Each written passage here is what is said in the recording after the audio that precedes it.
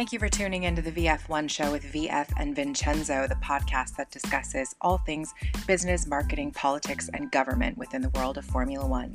If that's your thing, then you found the right place. So without further ado, it's lights out and away we go.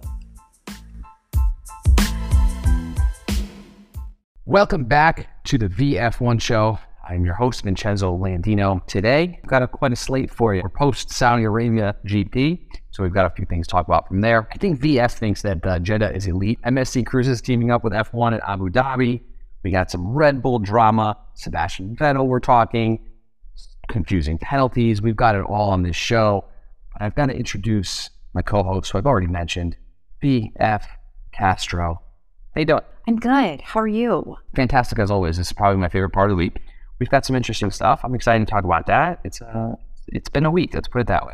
I just feel like Mercedes and George Russell shouldn't have to post photos on Wednesday following a race. Where do we send the trophy back? Oh my God, I know. It's like it's funny, and especially because the fact that Fernando Alonso and George Russell spent New Year's together. And so you know that they're good friends, but it's sad that like the FIA allowed that race to happen the way it happened at the end. And we can even go into, if we really want to go in there, I mean, what about Stroll, the safety car? Yeah. They came out. Do you have any thoughts on that? I just think it's another situation that the FIA haven't preemptively planned for. I mean, and this was a kind of a comment that I was seeing a lot after this race, that F1 makes way too much money for the FIA for them to just be making shit up as they go or not having continuity.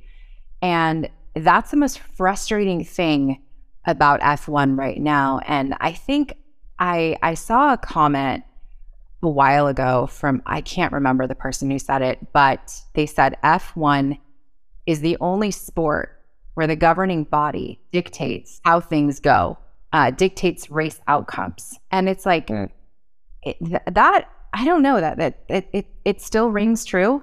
And you think after the 2021 controversy that the FIA would have gotten it together and said, okay, we need a quorum, we need to sit down and preemptively plan for every single scenario, every single situation, so we get this right. Because it's like they can't go a single race without a major incident. Yeah, I mean, listen, I think it's very similar to referees have, far too much. I don't want to say because they should have a say on the actions of the game or the match or whatever. But sometimes they seem to get themselves overly involved in a storyline. And yes, I will say that the FIA just continually makes themselves the main character, or it looks like they're making themselves the main character. And what I found really, really almost troubling, this was troubling to me, regardless of the penalties and all that stuff, because, and for those that maybe aren't aware or whatever, but Fernando Alonso was penalized for improper grid placement at the start. Right, so his car was over the line. It was kind of over to the right where it should have been, but a little bit more to the left in the grid box. That's what it was.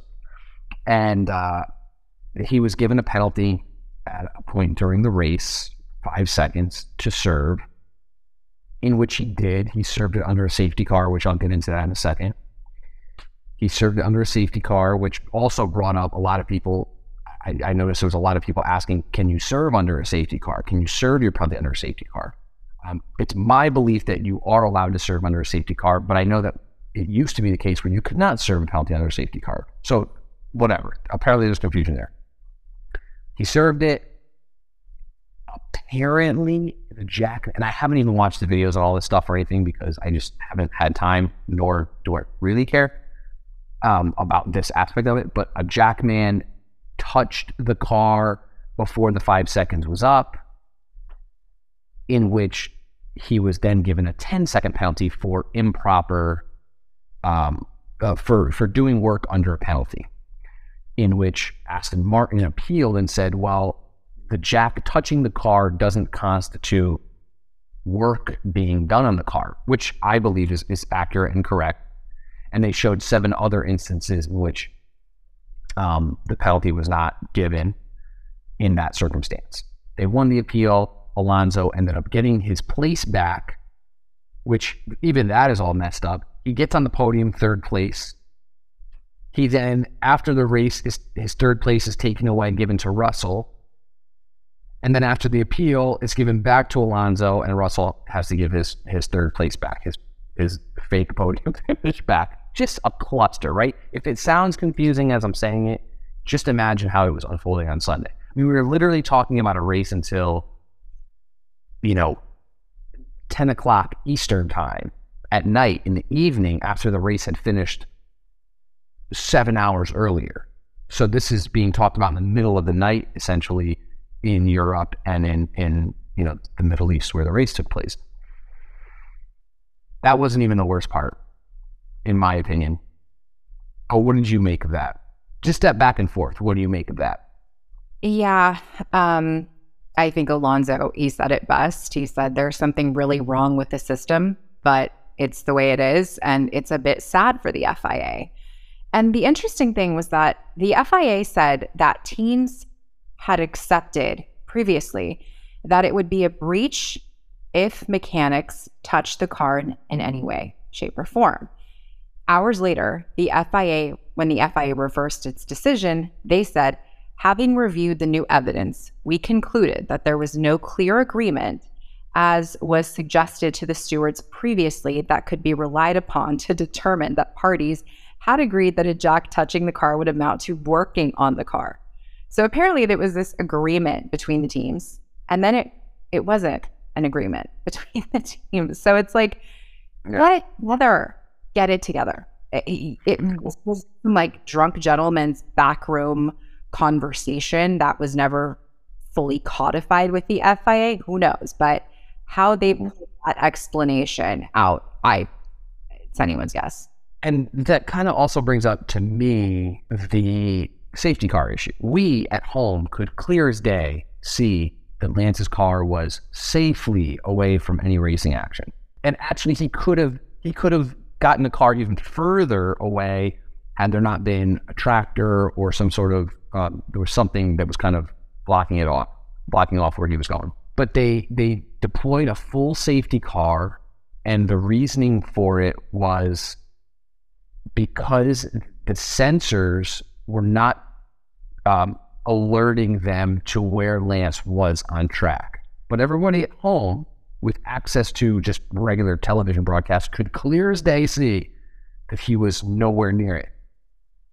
Like, what are we doing here? This is supposed to be the pinnacle of motorsport, and yet they can't figure out where the car is on track. But everyone at home, and never mind if you had F1 TV or something like that, or you have multi-viewer and you can watch all the different camera angles and all this stuff, and you could see where Lance's car is.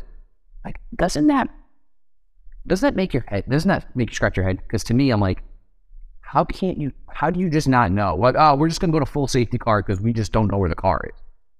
Yeah.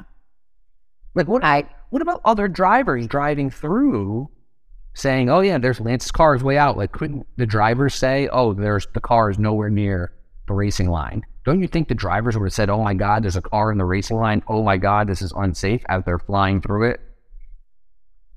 Perhaps. It's F1.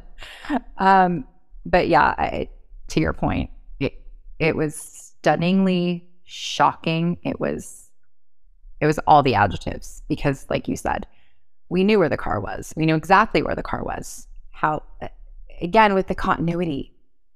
And now people are saying, because once again, everything has to be political, that the FIA wanted to gift Red Bull a 1-2.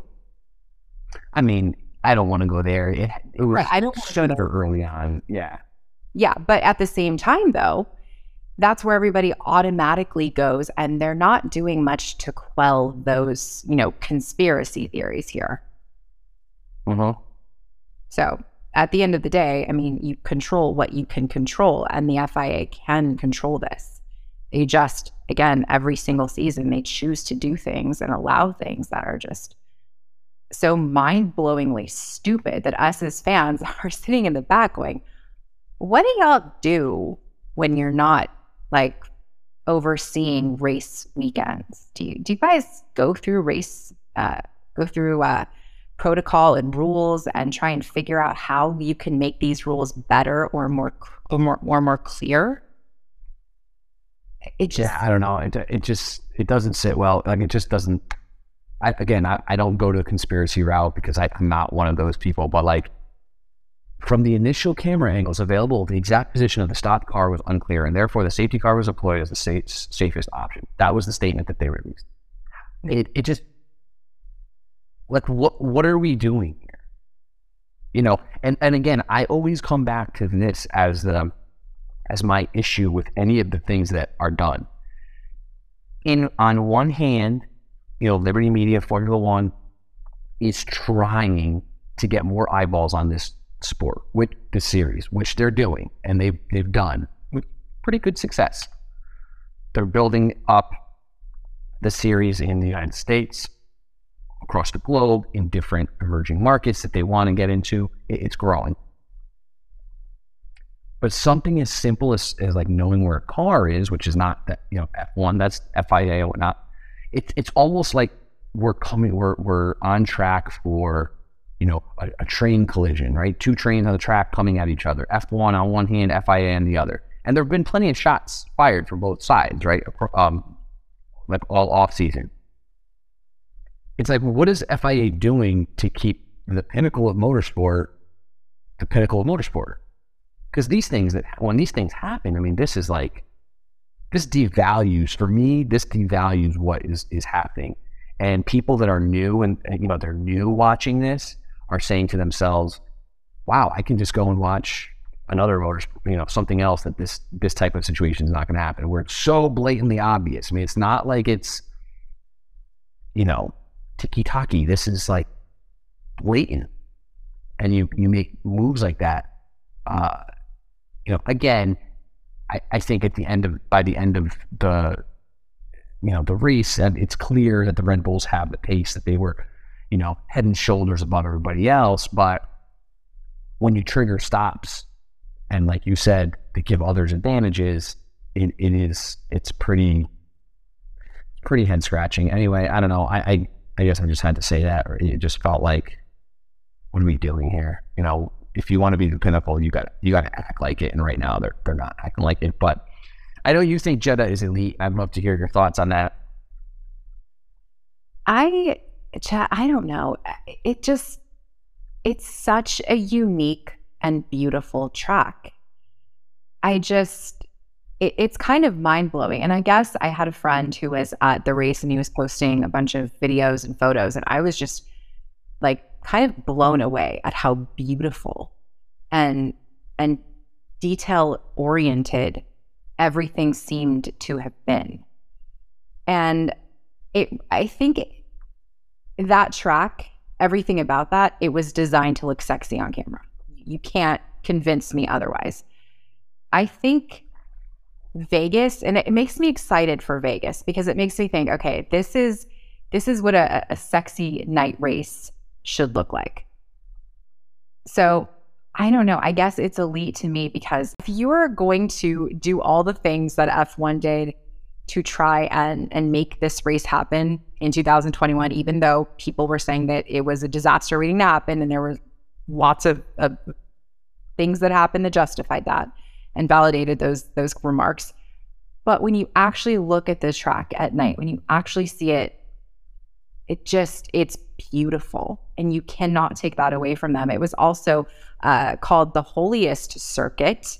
There's the Fatima al-Sada Mosque right there in the shot.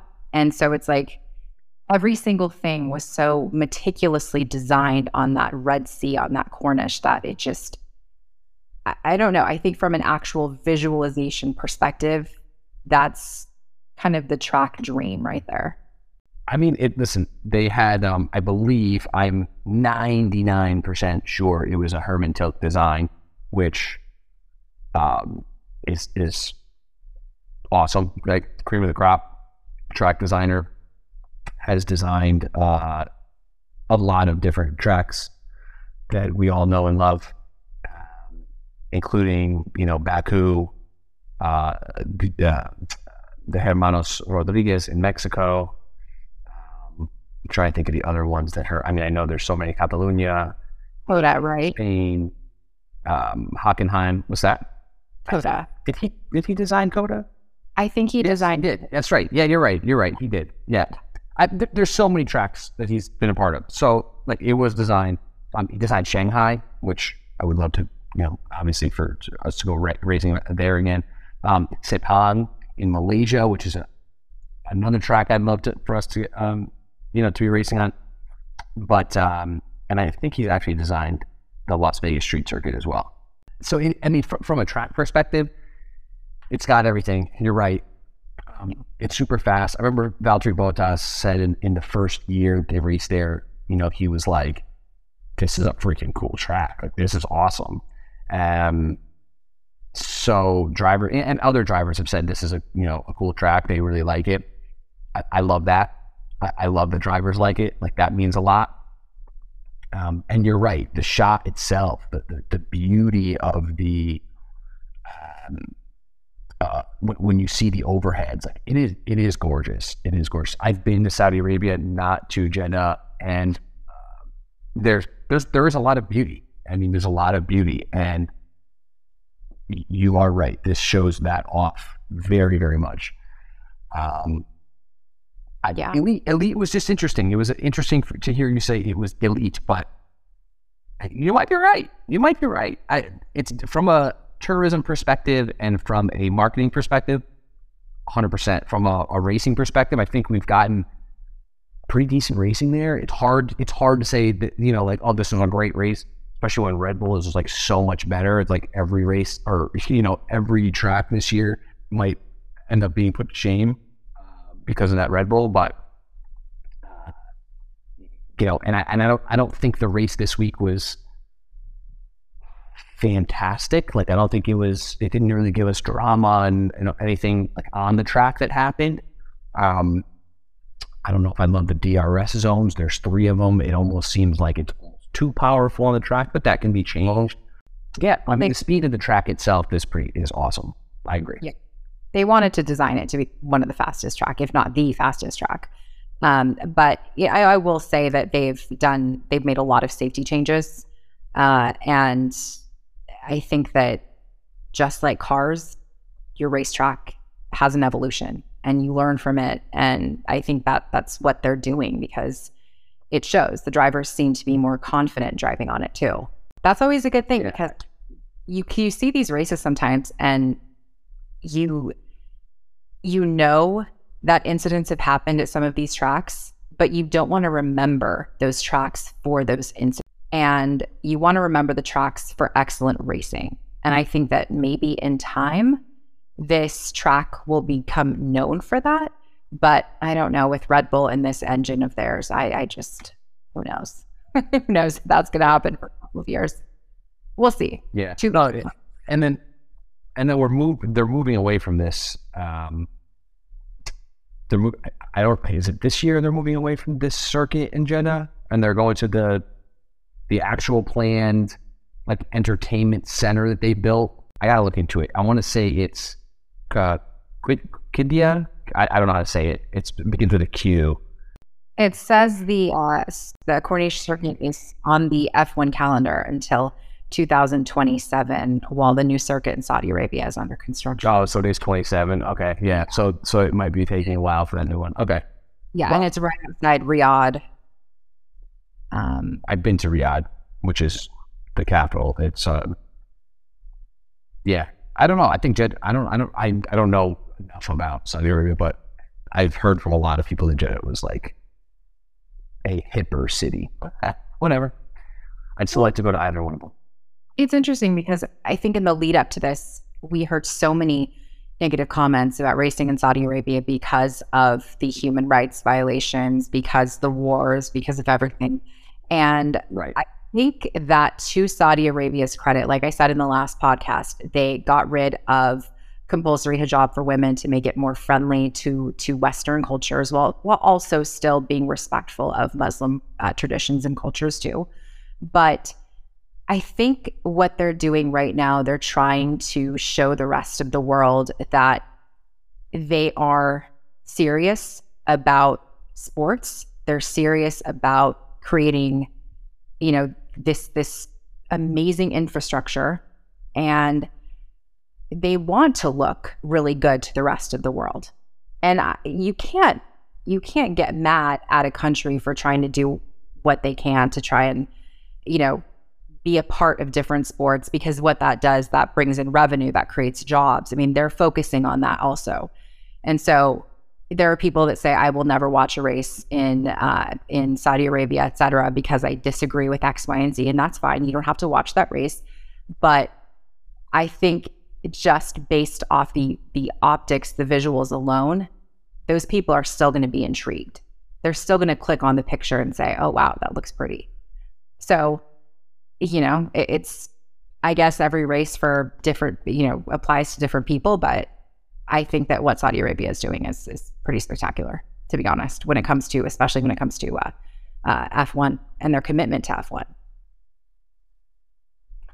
There's another Middle Eastern venue that is doing something pretty interesting. It's the Abu Dhabi. Well, I guess it's Formula One doing it, but with the final race of the season at Abu Dhabi, F1 partnered up with MSC Cruises, and they're launching this like super unique Grand Prix hospitality experience. During that race, there's an offering, a hospitality package. It's on one of their cruise ships, the Virtuosa. And so you could get like a cabin only ticket or like the full experience, which gives you access to the paddock, pit lane walk, guide and track tours, other, exclusive experiences and activities and things like that. What say you about some fun integrations here? What do you think about this one? This is so cool. I love this so much. And here's why. I am very afraid of water. If it involves a cruise ship, count me out.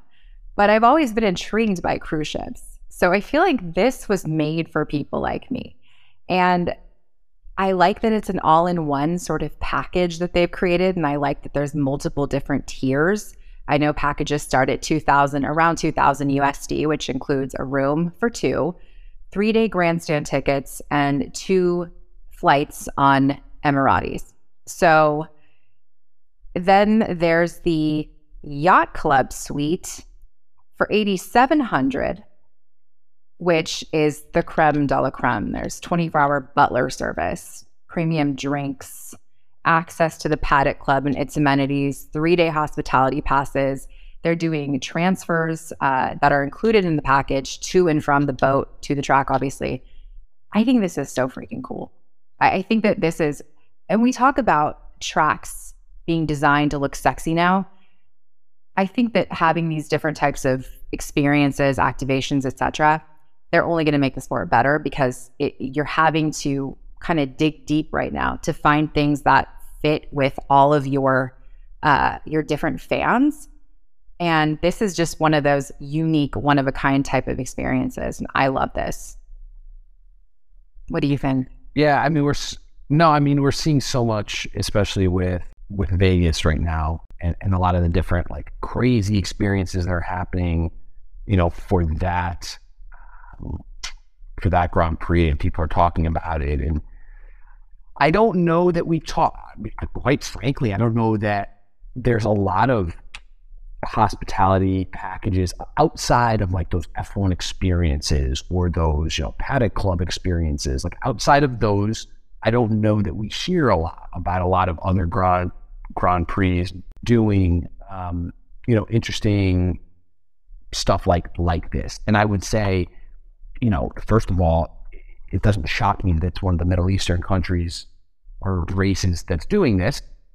And again, I'm speaking from my time in Saudi Arabia, which, it was one trip, but hospitality was off the charts, right? It was like, we had the red carpet rolled out for us for the event that we were at and whatnot, and it was just next level. And I know that people say a lot of those types of things about the F1 events in the Middle Eastern countries, where they are just next level when it comes to hospitality, entertainment, experience. I mean, it is up there, if not the top, the cream of the crop. So I love seeing stuff like this. I think it's really cool. I don't know how other GPs compete with things like this though, right? Like, how do you,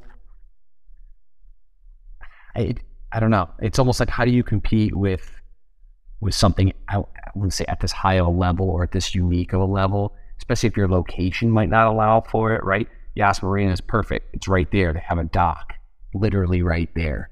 So this is like a no-brainer. And it actually makes you almost think about, like, let's go to Monaco for a second with all those yachts and how exclusive those yachts are. And it's impossible to get on one, right? Unless you own one or you pay stupid amounts of money.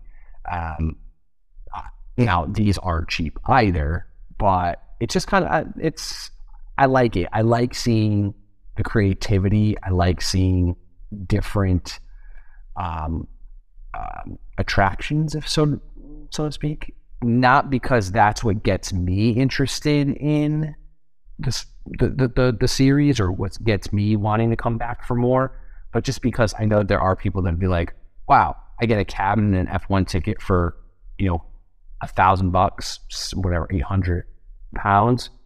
That's cool. I'm game. Like, I want to go try that. I mean, I've been talking to people. This is probably a little off topic on this specific thing, but I was just talking to, we had some family photos taken, and the photographer was actually telling me, she's like, has seen my F1 stuff on Instagram, and she was like, oh my God, me and my husband are going to an F1 race. And I was like, that's awesome. Do you guys watch F1? Like, she's like, no, not really, but my husband, he likes it, but he's new to it. We decided to just buy tickets to Barcelona. We're going to fly out to Barcelona. Like, we're going to make it a whole trip. And I'm like, that's freaking awesome. Like, that's cool.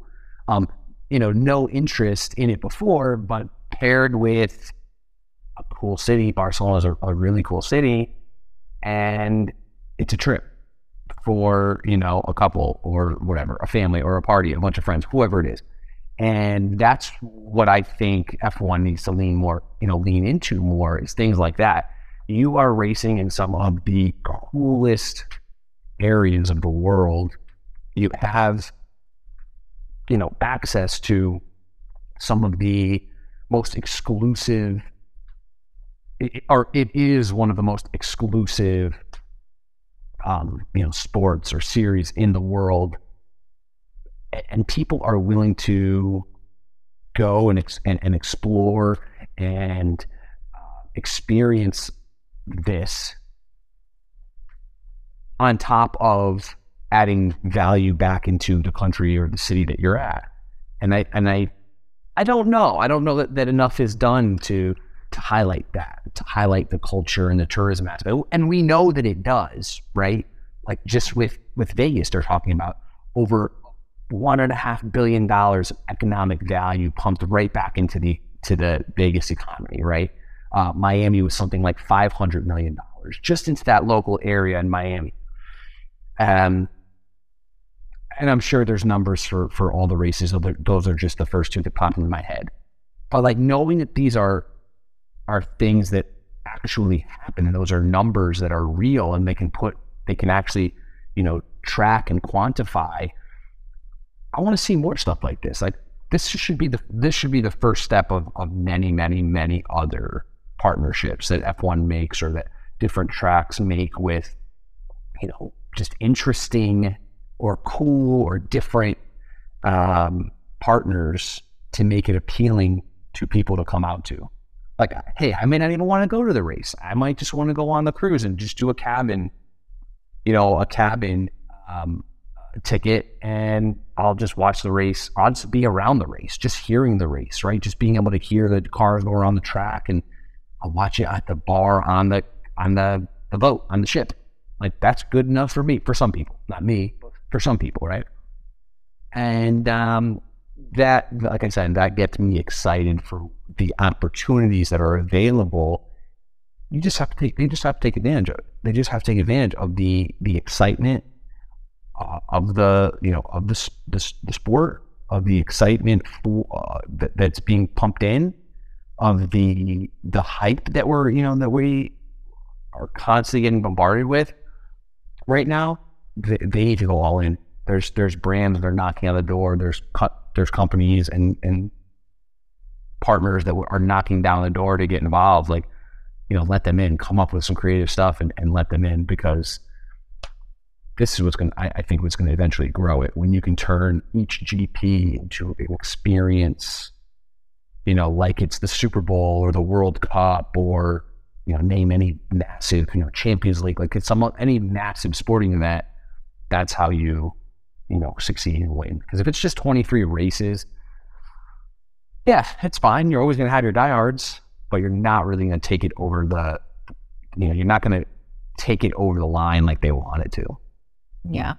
Well, I see cruise ships in Miami.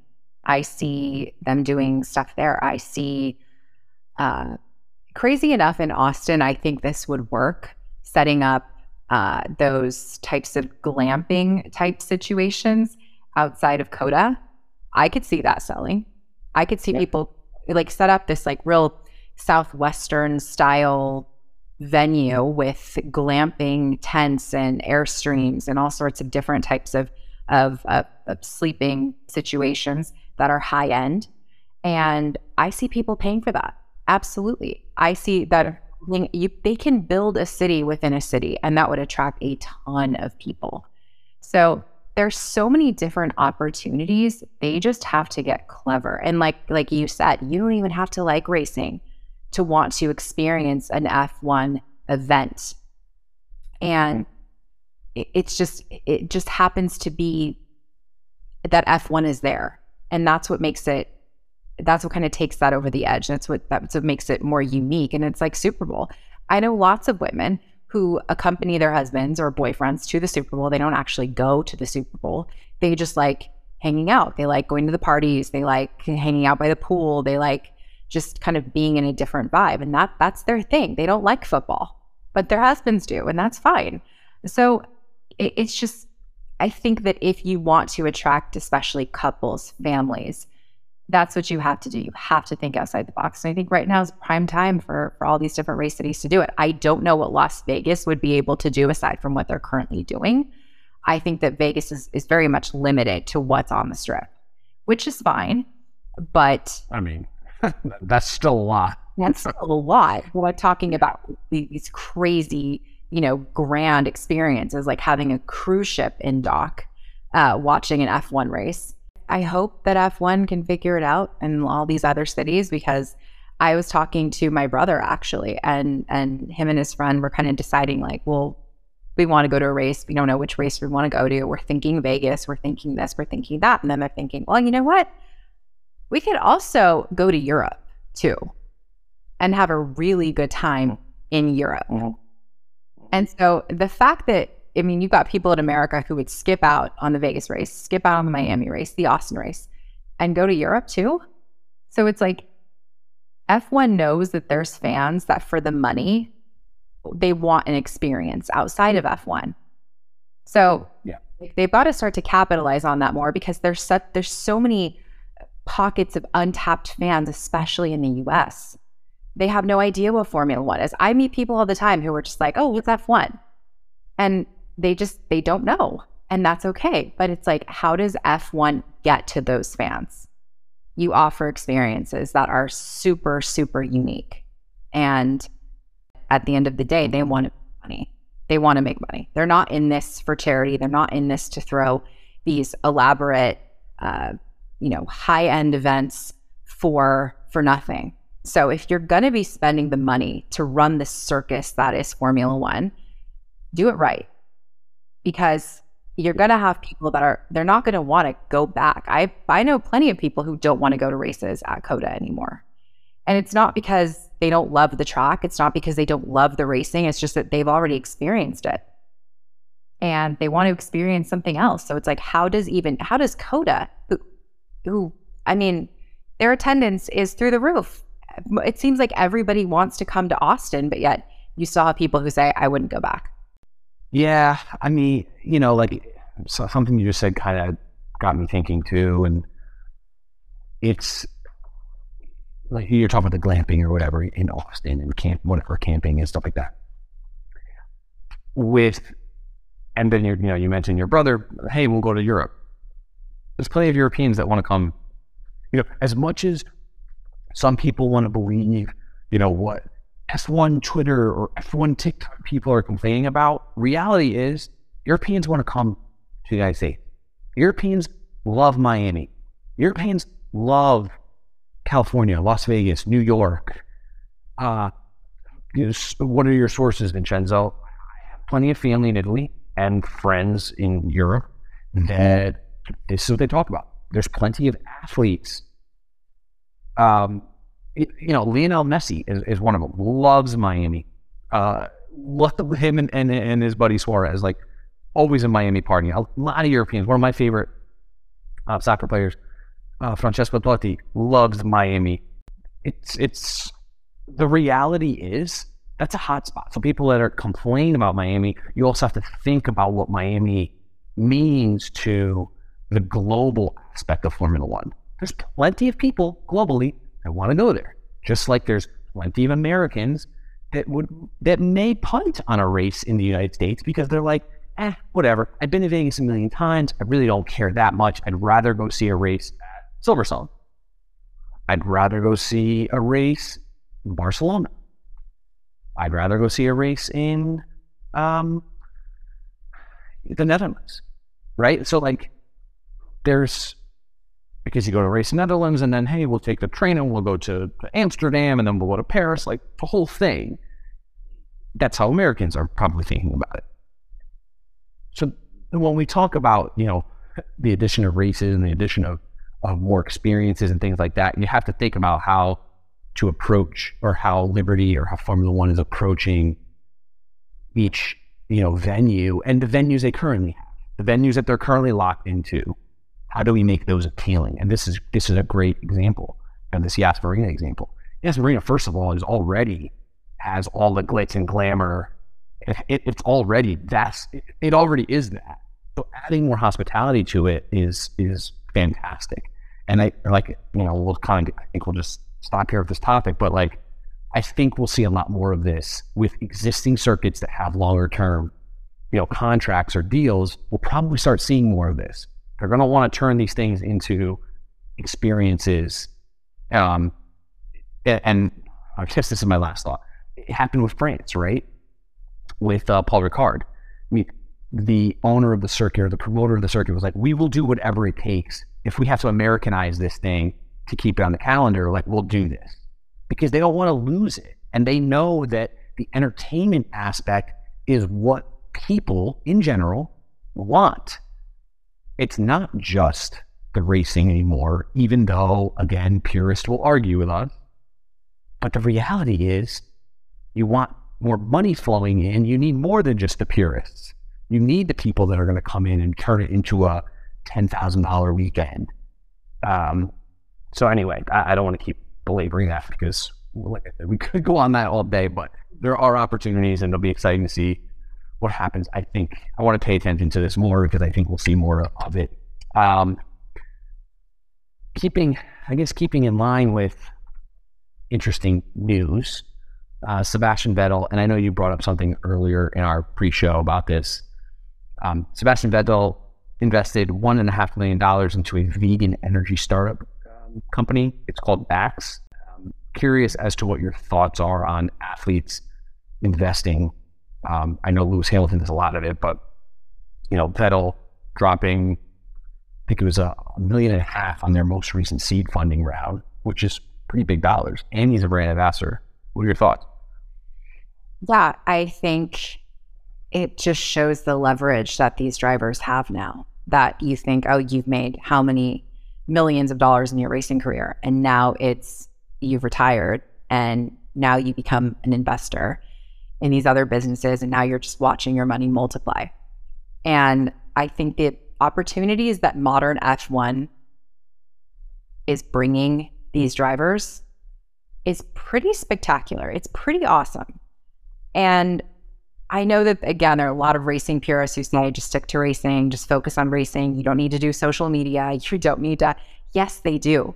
Because the more these drivers can promote themselves through and leverage themselves through these brand deals, the more money they're going to make in their contracts. And likewise, when they retire, the more in demand they're going to be. They're never going to, in short, they're never going to have to worry about money for the rest of their lives if they spend it correctly.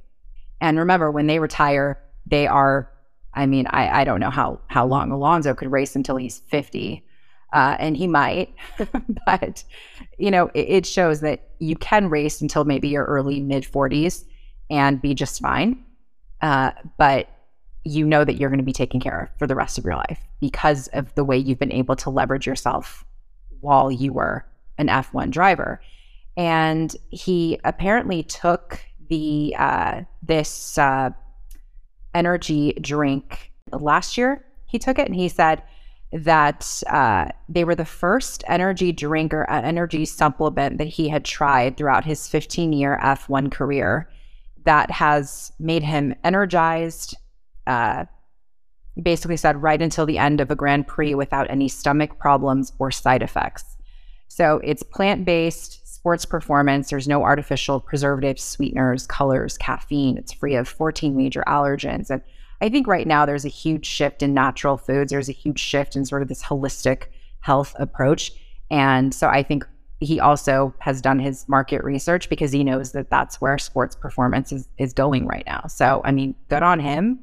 I'm glad that he has something really going on in his post-career because it shows that you can have a very successful F1 career and then go on to do other things. Yeah, and the fact that it's there's mutual values, the company themselves is all about sustainability, obviously health and performance, and that matches up with what he wants. Someone like Sebastian, and again Lewis as well. I don't want, because Lewis has been doing a lot of this. Lando does a lot of this as well, a lot of investing. And creating businesses. It's a solid reminder that the racing is only a very small aspect of who these drivers are. Like, they are so much more than just the racing. The short period of time they get to race in the grand scheme of things, most of these drivers are going to race for, let's say 20 years, let's say 30 years of their life, not just Formula One, but all sorts of racing. Let's say they race for 30 years in their life. Yes, there are some that race well into their, older ages, but most of that is not it's never going to be at the level of Formula One, right? When you're in your 20s in Formula One, that's just it's a platform for them. And I think more drivers start to see that as, hey, we're going to use this platform. We're really good at something, like other athletes. So this is not me saying that Formula One drivers are the only ones that know how to do this. There's plenty of other athletes that do this.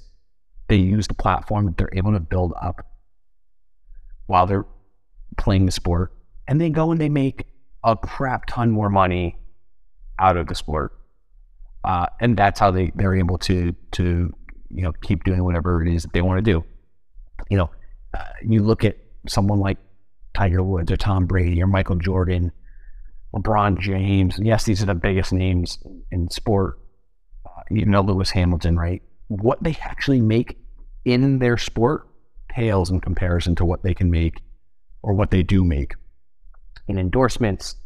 And now it's not even just endorsements. It's, I'm going to start my own business, or I'm going to invest in my own business, right? It's taking that endorsement and going to the next level.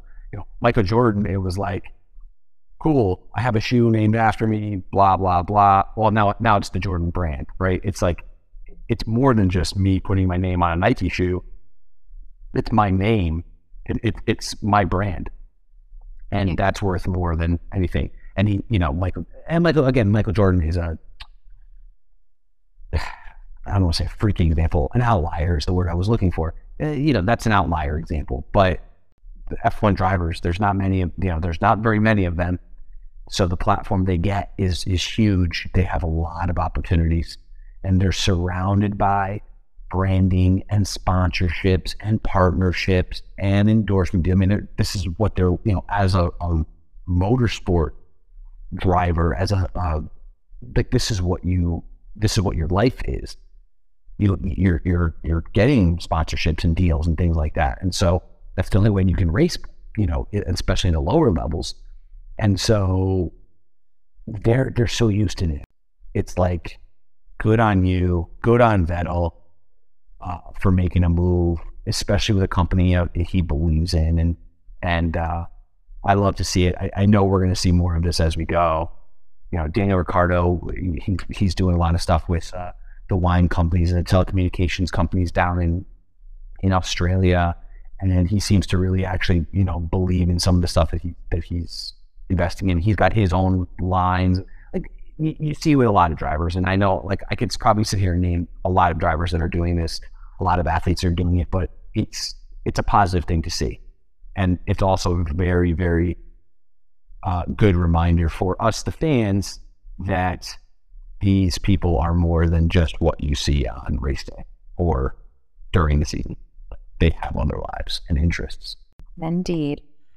I just think it's interesting too in the US, because there's the name, image, likeness, and it used to just be that college athletes, you got paid through tuition and exposure to professional teams. And now, because of the NIL deals, they're able to market themselves and make money off themselves. And now you're kind of seeing some of the fallout from that with different investigations, etc. But I think we're at this kind of point right now, especially in sports history, where athletes are in control for the first time. Athletes know their worth. They know their value. And I think in the case of F1, by Liberty allowing athletes to use their Twitter accounts the way they do, by teams now allowing to use their Twitter accounts the way they do, it's not just the athletes. It's not just the drivers that are getting better, bigger deals, promotions, etc. It's also people within these organizations who are able to really put themselves out there and say, this is sort of behind the scenes of F1, and then they're able to grow a big presence, and suddenly they're a much larger asset to the team that they're working for. And so there are so many opportunities, marketing opportunities outside of the driver pool that people also kind of don't really pay attention to. We could talk about this for hours also, but it's just such a fascinating topic once you actually get into it and you start to really look at especially the women on the track that are doing the hospitality stuff, social media stuff, just their knowledge. Once you actually talk to these people, just what they know about the different countries, the different tracks, the teams, etc. It's just, they're so fascinating. So yeah, they are a huge asset to their teams and to sport in general. So speaking of drivers who live, eat, and breathe their sport, the Verstappen crew. I know you saw this because everyone saw this. Jos Verstappen, there's a clip going around of Max's dad not celebrating with Sergio, and Sergio's kind of jumping into, it's all the team, and they're congratulating him, and Jos is right next to him, and he's just kind of looking forward, not really engaging in anything, and people lost their mind over it. Oh my God, they showed Sergio Perez's dad congratulating Max and kissing Max and hugging Max after Max won. Jos didn't kind of return that to Sergio. One comment I'll make about that is that I think it was unfair to Jos that first of all, that clip was cut short, and he actually did give him kind of a fist bump, handshake, said a couple words to him. Right after, if you notice at the end of the clip, Sergio turns back to somebody, kind of put his arm out. If you watch the extended version of that clip or from other angles, it's Jos that he ends up kind of high-fiving with. So very unfair to be like, oh my God, this is a rift at Red Bull. And I think it's terrible. But the other aspect of that is that these dudes are race car drivers. Now, I'm not giving anybody a pass for not being a good sport. But with what we've heard about how Jos raised Max, anything but winning is like not good enough, which, takes from that what you wish as a listener. You could rag on Yost all you want. You can say, oh my God, that's not how to raise a kid, whatever. This is how he did it, right? It's all about winning. So yes, he's genuinely not happy if his kid doesn't win. And Max has made many comments like, I'm not here to be second. I'm not here to be second. And I know that he gets that from Yost. So I don't know, just a mix of things. People want to make something of nothing. Also, I think because of Red Bull's what's going to be one of the most dominating seasons in F1 ever, potentially, I think people just want to cause drama just to stir up something, to be like, oh, look, there's problems and it's going to fall apart and they're going to suck. And it's like, yeah, it's hard not to think that after what happened last year between the comments that Max's mom made, that they didn't sit down all the parties and say, have a screaming match if you need to, get it all out. We can't have this. That would be really poor leadership of Red Bull to just continue to allow this to just fester. That's not good. You want your teammates to at least get along, at least look like they respect each other. And I think that also extends into families. And we talk about how people act at races, and we've talked about that on this podcast. And it's like, it's how do you act on social media also. It's just knowing when to not say things, because that's going to stir the pot. Because now we are how many months after still talking about that, and we're still talking about it as it relates to Max's dad snubbed Sergio, and it's all the drama that's just being reignited, and it's so unnecessary. Obviously, Red Bull has something really strong going.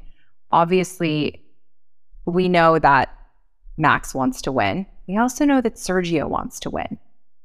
And we know that at some point, Red Bull's going to have to make race decisions of who's going to win these races, especially if both cars are as powerful. And so I just think that we're looking for drama, and it's not necessary. And we should be focusing on other things. And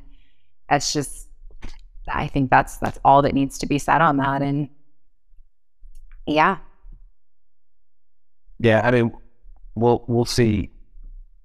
We'll see what happens next week with Red Bull. I see Sergio as not wanting to just be second place, and obviously Max doesn't want to, ever lose. So that could come to a head at some point. But it'll be fun. It'll be fun to see if those drivers are allowed to race and battle it out amongst each other. That might be the best battle of the season, to be quite honest with you. So any drama is, I think it's good to remember that anything people complain about or talk about, or drama that people try to drum up online, is usually from a place of bias. It's usually you are a fan of a different team and don't like it, so you want to make something up and stir the pot. But there's rarely a lot of truth to the drama that you read about. And of course, we as people, as fans that don't have access inside, don't really know what's happening. Yeah. And you could take anything that you see out of context and turn it into oh my God, that Red Bull's falling apart, right? You could take one comment out of context and tell me that somebody said something they didn't, or they did something they didn't. But reality is, like, you have to look at all sides of the story. So this will be fun to see what happens all year, though. I am pretty excited about that. As upset as I might get as a fan of another team, but as a fan of the sport, I'm here for the Verstappen. I'm not happy with second place. I love that. Like, to me, that's eye of the tiger. That is, I'm not losing. Like, I'm a race car driver. I didn't come here to take second place. So you have to respect that aspect of me. Oh, God. He wants to be the best. Can't blame him. You know, when he made that comment a couple years ago, like, I'll be happy with one because, you know, whatever. After one, what does it matter? Like the second one, it's no different. Like he had made some sort of comment like that. I was like, nah, he's full of it. There's no way he means that. Once you get one, you're going to want two. Once you get two, you want three. Once you want three, like it's not stopping. Like you're coming for every driver that has three. And after that, you're going to come at every driver that has four. You're going to go for every driver. You know what I mean? Like you want as many of those as you possibly can. And we forget how young Max is, but we are at a moment of a once in a generation type driver. I truly believe that. Yeah. Do you see him driving until he's in his 40s though? That's the question. Does he become so obsessed with like what he's doing, or? Gotta see how he ages, right? Like everybody does age differently too, right? Not everybody is going to be like a Lewis Hamilton or a Tom Brady or even a Fernando Alonso, but they all get that way very differently too, right? They're not all following the same diet, and they're not all taking the same route, doing the same thing. Like they're all kind of coming about it their own way. Like it'll be interesting to see how Max handles, you know, because listen, I'm closer to 40 than I am. Well, I'm very close to 40. So after 30, you know, the body changes. You have to change what you're doing. How is he going to adapt at that point? I mean, remember, he's only 24, 25 years old, or I think he's 24, right? So like, he's nowhere near that yet. If he wins, let's say another 3 championships before he's 30, you know, and he's like, you know what, I'm good. I got 5, like whatever. And maybe he just doesn't care anymore. I don't see that happening either. I think if he gets to 5 before he's 30, he's like, yeah, I'm going for it. I'm going for 8 or 9. But it's, you know, it's like, how is he going to take care of his body? I'd be curious to see how he does that. You know, because that's in the sport is what you're. I think he's got the mental aspect of it. He's stone cold. Yeah, it's body. How do you take care of the body? You know, Lewis takes care of his body. I think Lewis's body could go another 20 years. You know, but mentally, does he have it? Does he want it? I'm not saying he doesn't. I'm saying, is he going to want to as he gets older? You know, same thing. You see that with Alonso or Vettel. Like, do they want it? Do they want to continue to go after it and chase after it as they get older? Like, so I don't think Max has that issue. I think it's, are you going to take care of yourself? But, you know, physically. Go ahead. What were you saying? I think with Alonso, it was a different story. Yeah, he's the oldest on the grid now, but with him, he just didn't have the car that could do what he wanted. Yeah. And now he has that. And so it's like, it is the car.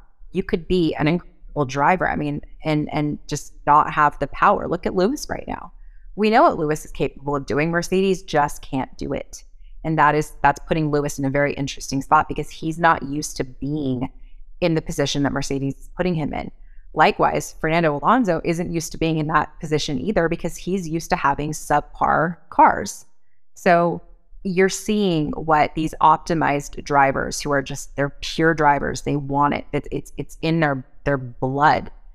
And you're seeing that now materialize with Alonso. And you're seeing that sort of kind of fade away with Hamilton. And it does put Mercedes in a precarious position right now because obviously they want an extension for Lewis, but Lewis wants a good car.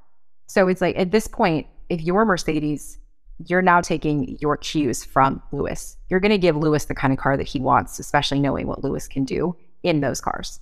So, and here's the thing, last year it was said that Lewis was kind of, you know, the tester for the technology and that George just kind of got to enjoy it. And because Lewis had been, you know, in the sport significantly longer than George. And so his feedback was a little more important. And so if you're going to put that level of value on a driver, but not give them the car that they need, I don't know, that something's got to give right now with Mercedes, or else you're going to see an era of Max Verstappen dominance, and you're probably going to see Lewis Hamilton maybe even retire earlier than he would want to because of it. And that would just, I think that would be bad for the sport because that's what we remember. We will remember 2021 as sort of that bookend for Lewis Hamilton, and nobody wants to remember that. Even you don't have to like Lewis to know that that is a shitty way to lose your potential last world championship. Mm-hmm.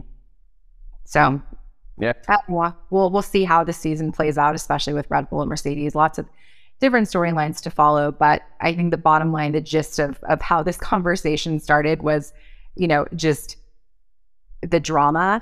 Let the drama play out on track. We don't need to exacerbate or make things up just for likes, just for drama, because we have the Kardashians for that.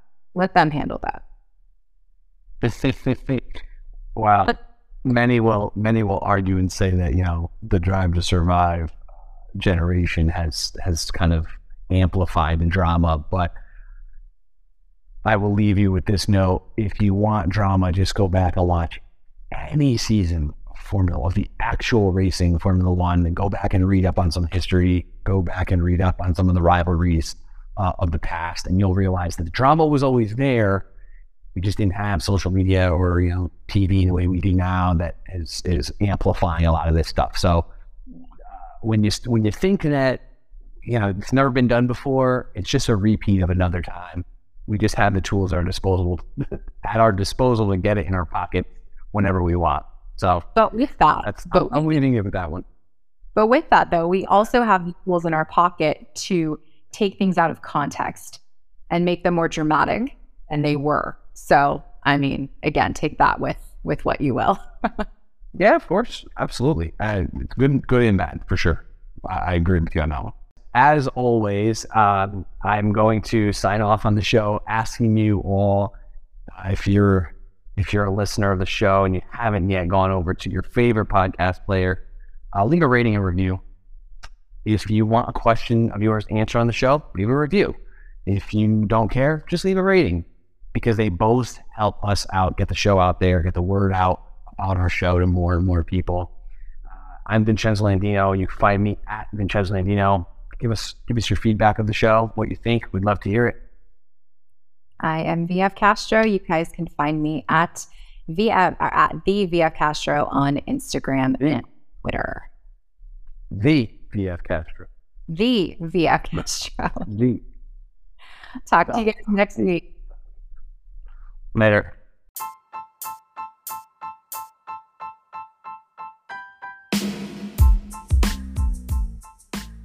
Thank you so much for tuning into the VF1 show. If you liked it, please don't forget to hit the subscribe button. And for previews of next week's show, follow us on Instagram and Twitter at the VF Castro and Vincenzo Landino.